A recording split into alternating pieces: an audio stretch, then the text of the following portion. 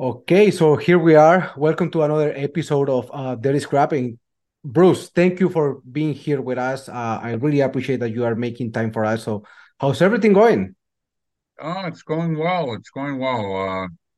Life is good in the semi-retired age. After many years of working in the industry, I'm been doing a lot more of the consulting and helping people Right. as I go along.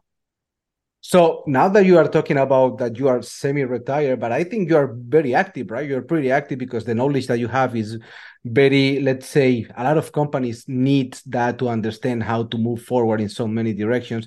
What I understand is your experience is more on the environmental side, right? So I want to understand a little bit better about your background. How was your Okay. trip on this industry? When you start? Why you start in the aluminum industry? So I just want to know about Okay. you. Okay. Yeah. Actually, I started. I started as a youngster. I basically went and got an engineering degree at a Colorado School of Mines. And that was quite a few years ago.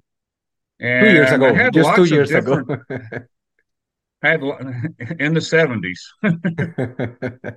So I had lots of.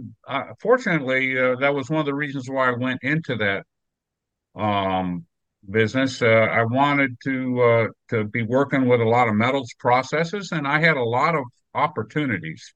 I could have done copper. I had a couple of opportunities on nickel and aluminum was one Oh, of my really? opportunities, and I ended up starting with a company by the name of Alcoa in the mid late 70s, and that's where I met my other colleague Dave Roth at Right. one of the plants in Indiana. Um, so I got to say, I did 22 years with, and Alcoa is a primary aluminum business. So they smelt aluminum from the powder, alumina powder. Right. I did not do any of the mining portions part of it, but I did a lot of the melting side, and then I did a lot of the melting and the casting side of some of their products. Okay. Um, Went to various plants in Indiana, New York, and North Carolina. And literally in the mid 1990s, there was what happened to aluminum. I mean, what happened to steel happened to aluminum. Shutdown of a lot of aluminum plants in the U.S. Why? Um, it was cheaper to go over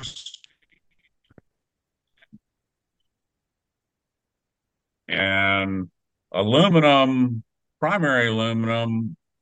You transporting you're transporting a lot of dirt, Right. Yeah. or alumina or dirt or powder, or it's a very hard to transport, and also requires a lot of energy. So they would go Yeah. to more inner places that had cheaper energy, where they could have more hydro or more locations, and so a lot of that happened, and the U.S. power got more expensive.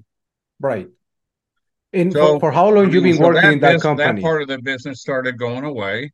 Okay. Um, and people started exporting, like they start building their plants in other international locations. Yeah. At that point in time, I literally moved over to what they call the recycling industry, aluminum recycling industry, and worked for several different companies there. One of So which you was you you Alaris. went from the primary to the secondaries. Correct. Basically in 1996, 1997. Got it. And how was that transition? Was easy, or was the industry that I was like just growing and starting in a certain point? Because at the end, at the beginning, was everything primary, right? But once you have a lot of aluminum into the market, you start seeing, okay, we can do the recycling process That's here. a good point. Yeah. So what was happening is actually the recycling industry or the secondary aluminum industry was growing quite a bit in the Right. US because our mine was the aluminum scrap that was coming out of out of the various plants that were still here in the Right. manufacturing plants.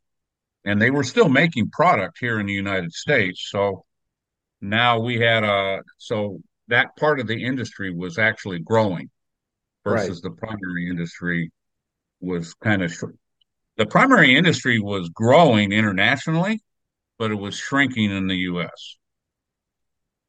Got it. And so the transition was actually pretty easy. It was some of the processes and some of the products were very similar.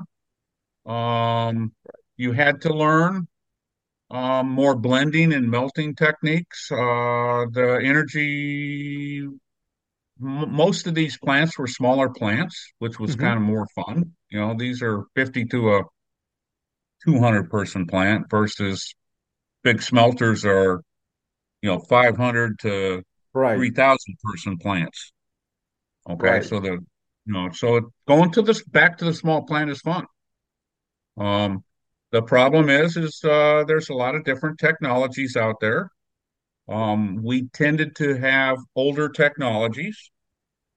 The recycling technology was older, and we did not have to be as strong as perhaps the European technologies, because European technologies were driven by their waste control, energy, and we had cheaper energy than, and we have actually we're pretty lucky. We have lots of landfill activity. We have a lot of things that European That is folks don't. changing right now, right? Is getting into a different direction because I'm working with European technology, and I think Europe is a little bit different on the environmental side. But right now, United States is getting more and more into that direction, right? It's a little bit different, but it's Yes, getting there. that's that's a good lead in.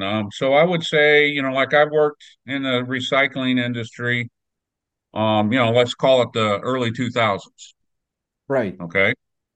So in the early 2000s, there was not as much driven on the environmental side, although the air compliance side was starting to get stronger because we just had new regulations and we had to learn about our process, things that we did not know before. Right. Okay. How many years was that? How many years ago? Huh? How many years So ago everything the started stronger changing? air compliance requirements started in the late 90s. Okay. Okay. And the way the US EPA works is they worked with a couple of large companies and they started writing some of the regulations together with some of the large companies, so based on some data. But Hmm. it takes, and a lot of it was based on air testing data of plant startups and that kind of stuff. And so as plants started running, the best way I can call it, dirtier and dirtier scrap, there were more there are more variables that we had to control. Right. Right. So how because I was thinking, okay, this is a government let's say movement when you start like seeing that everyone is going in some direction like right now green direction. I was thinking, oh, okay, it's the government, but you just said that it's between some I don't know regulator companies and the smelters or the big companies that start working on this. How this works? Because for me it's very interesting. So Well, how you start working with the the regulations? government was working with the companies to get the actual data with which to measure things. Okay. Right, And in order to do that, that process takes, it could take 10, 15 years to get right, the data with which they're going to um, uh, make everybody do. Okay. right. Um, and it did because of early on, some of regulations they they probably didn't enforce as well as tightly with some folks as they did others, so they didn't want to drive them totally out of business. Right. They tended to enforce newer plant, Hmm. newer newer facilities, and truthfully, they both sides got better at understanding what was required for the, like for instance, in the company I worked for, Alaris, we had a lot of rotary furnaces and processed a lot of dross and a lot of different things. Well, some plants would pass the air compliance tests with the exact same equipment that other plants couldn't, Why? and they What's wouldn't, that? and they would not pass the test. Mostly, it was dioxin furans turned out to be most of this, you know, most of the problems. The Right, easy problems to deal with was, you know, the PM emissions. You can, that's very obvious. It's visible. You can see that, right. and getting the right equipment for that is, they just had to get better and better equipment to get the smaller and smaller particles. And the HCl, that basically comes from the flux. Hmm. And so they had better treatment on the bag houses, lime coated bag houses. And if 10 pounds of lime didn't work, 40 pounds of lime worked. I mean, it was that kind of rough. It was that kind of rough, Okay. it was almost it was a very rough period going through that. And then you could start people started applying science to it after that. You Right. started taking a look at the test data. And that's where I started getting into that in some of these plants where, I would go help other plants within Alaris. Hey, why did they pass their test and the one in Tennessee, you know, the one in Tennessee couldn't do it? Well, it turns out there were some temperature control things that we had to do, and there were some other things that we had to do.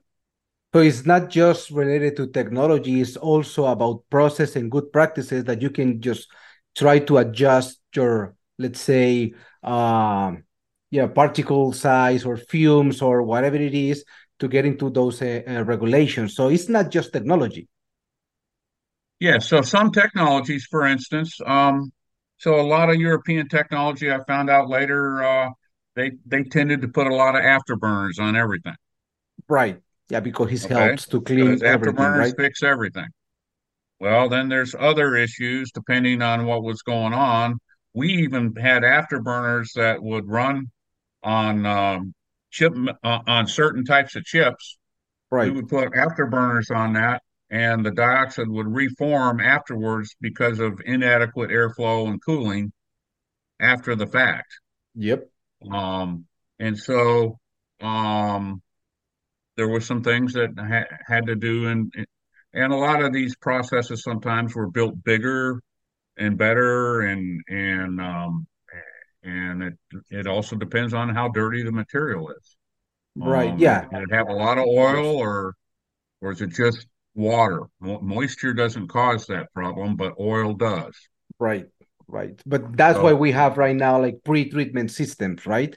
To help those companies to clean that up, all sure. this scrap, and then put it into the furnace and create less, whatever it is, less And then contamination. some of the other European technology, but all, and I've learned it in the U.S. is there's another thing that where you can actually use carbon injection or activated carbon that also Right, will mitigate dioxins because it basically absorbs those right. absorbs the ingredients that makes the dioxins, And you which use is this carbon active on the backhouses, right? Is is correct. is is the most commonplace. So now let's talk about landfills because I think in Europe, it's very complicated to have a landfill. It's very expensive. So people prefer to go with the technology and high efficiencies instead of create a lot of, let's say, byproduct like dross or salt cake or whatever it is that is coming out of from the melting process. But here in the United States, it's a little bit different. I know we have big landfills, but also we are having different regulation that will take the industry in something different direction, right? How are you seeing this?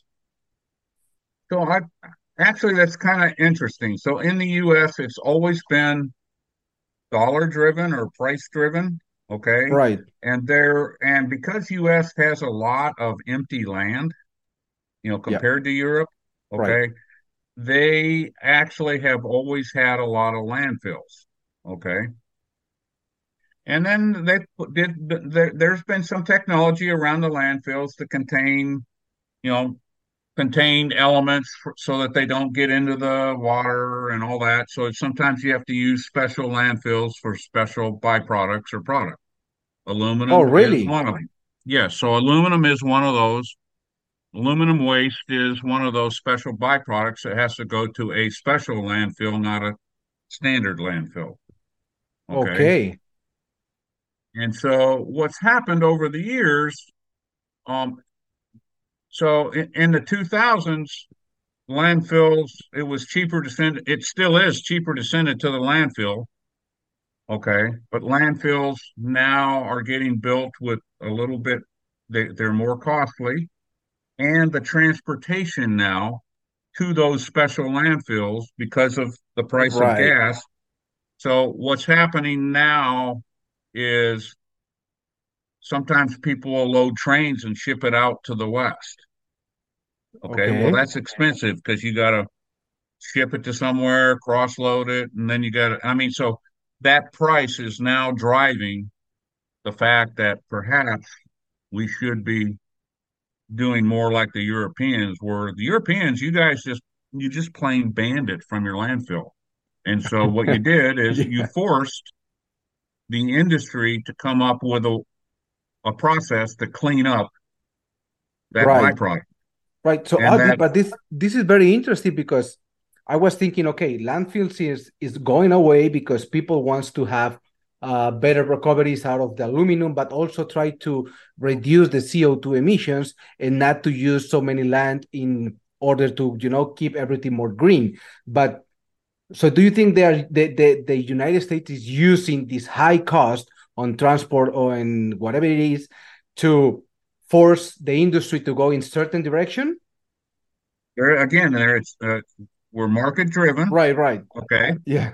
Okay. And so to give a perspective of that market, in the 2000s, that landfill, send it to the landfill and dumping it, that was two, three, 2, 3 cents a pound, maybe four Right, of the total processing price that that you would if you were going to use a processor to recover your aluminum for you. right, Okay, well, now that's literally doubled. Okay, so that's a much bigger number. It's right, a nickel or a dime.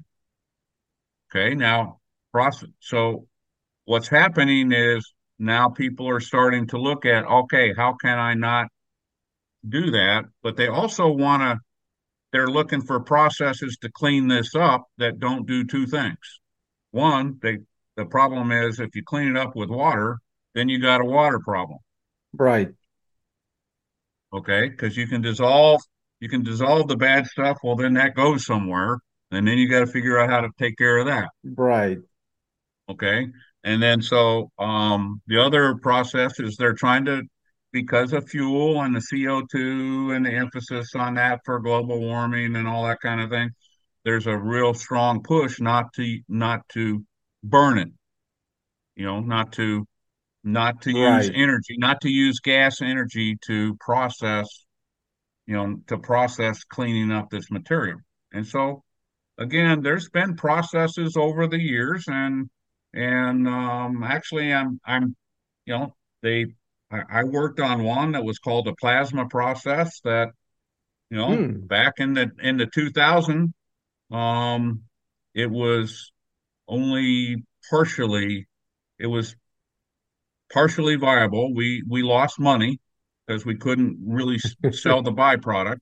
right, I mean, okay, well, part of the deal is you want to sell the byproduct and make some money as well, and we right, couldn't.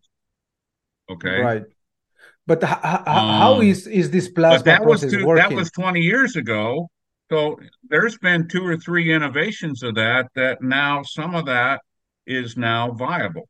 Some of those now it's not in high volume, but Uh-huh. some of those processes similar to what we used 20 years ago Hmm. is viable and is targeting.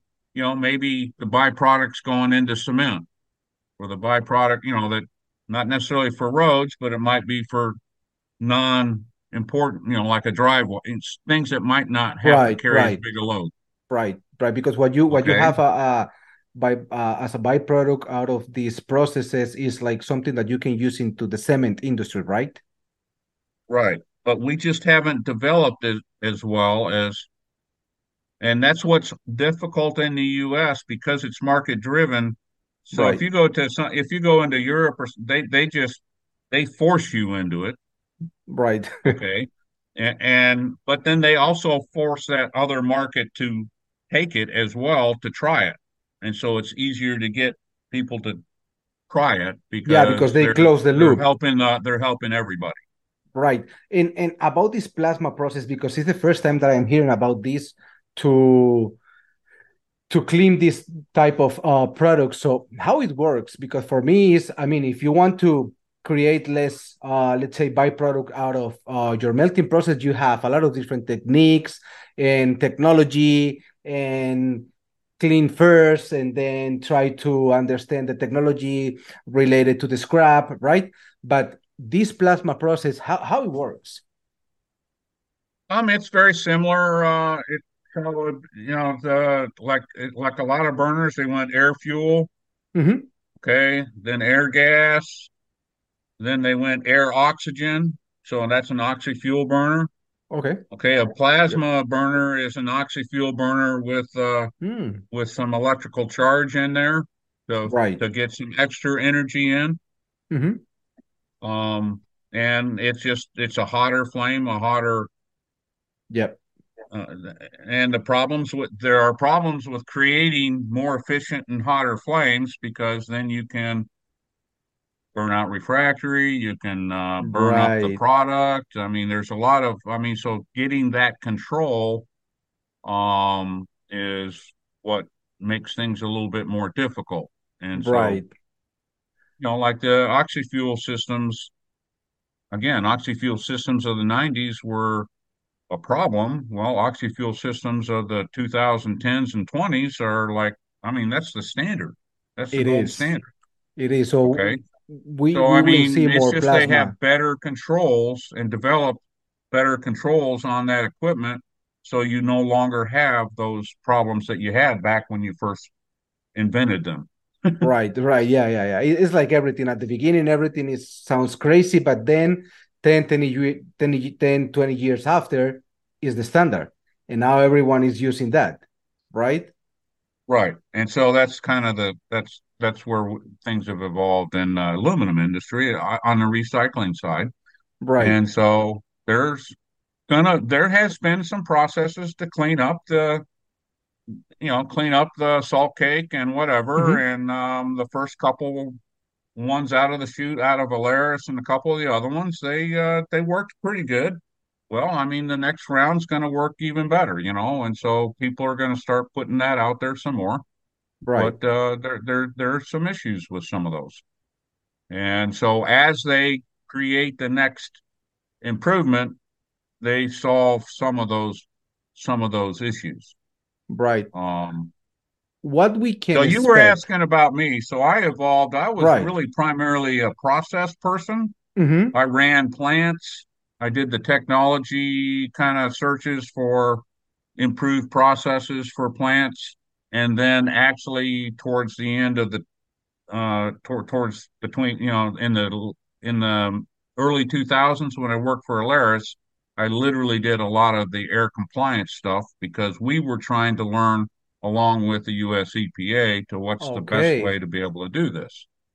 Okay, and that's where we learned a lot about. I did some Six Sigma testing on carbon and how much carbon you could use and how you could mitigate dioxins. We did that at a couple of plants Hmm.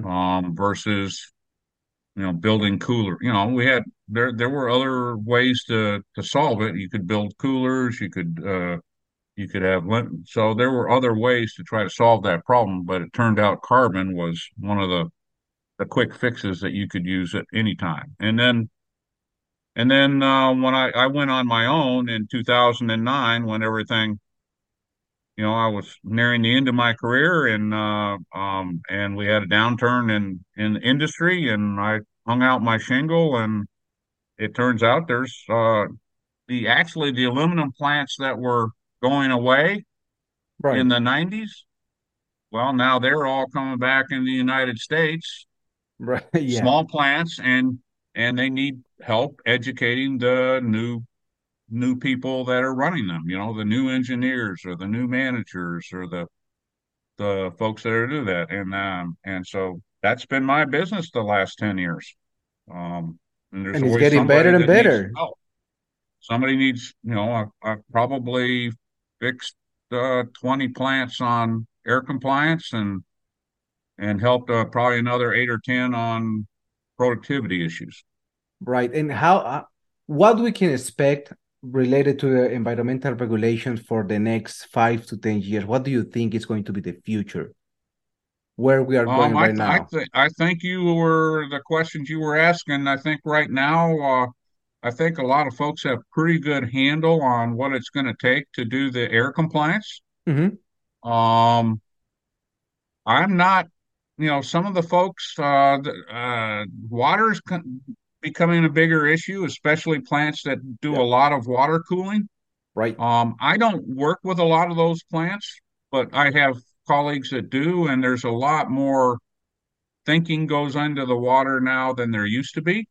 Right. Just because it used to be you could be on a big lake or you could be on a big waterway, like Messina was on a big waterway, and we just used once through cooling, and the water would come from the St. Lawrence Seaway, go directly into the cooling, and then we Right. would clean it up and put it right back in the water, and away it goes. But that's just not what No.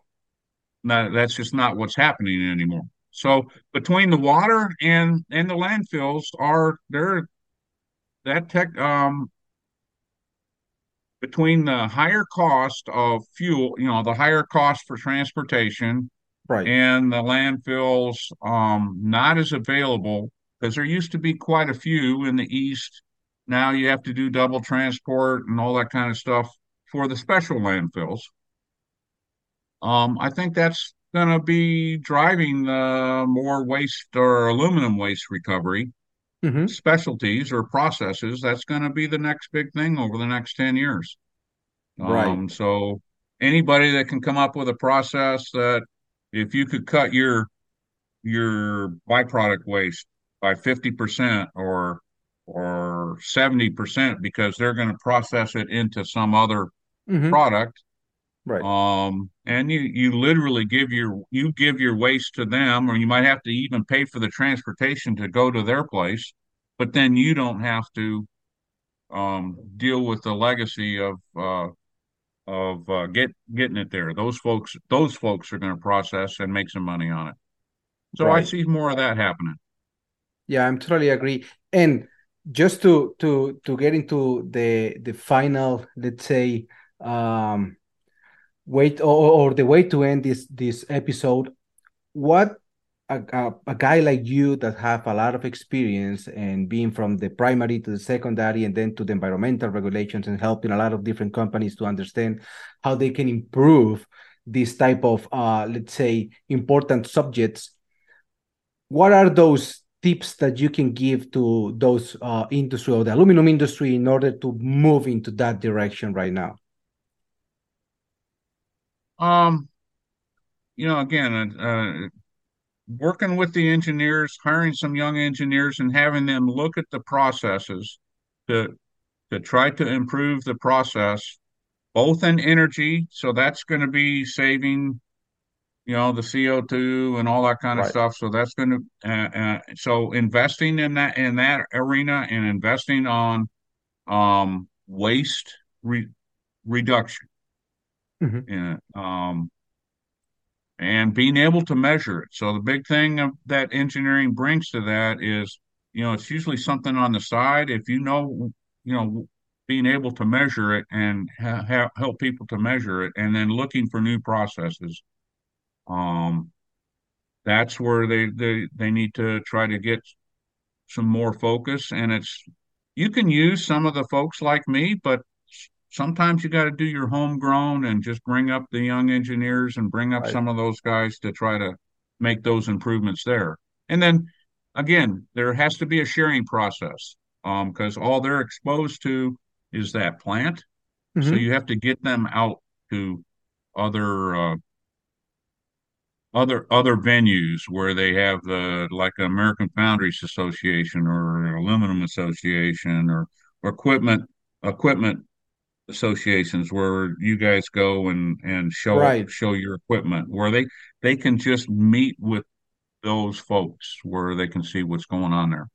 Right. So at the end will be a balance between good practices like clean your scrap, make measurement to understand where you are, but also have the young engineers to understand or help them to understand how they can improve the process, the facility, but also a balance between that and new technologies that can help them to have a better process, better recoveries, less byproducts and everything, right? Something like that. Yes. Well, Perfect. thank you so Bruce, much, Julio. no, thank you for making time. I know you're a very busy guy, and having you here with your experience is just amazing. So thank you so much for being here with us, and hopefully we will have more than this opportunity to keep going and keep working on the industry.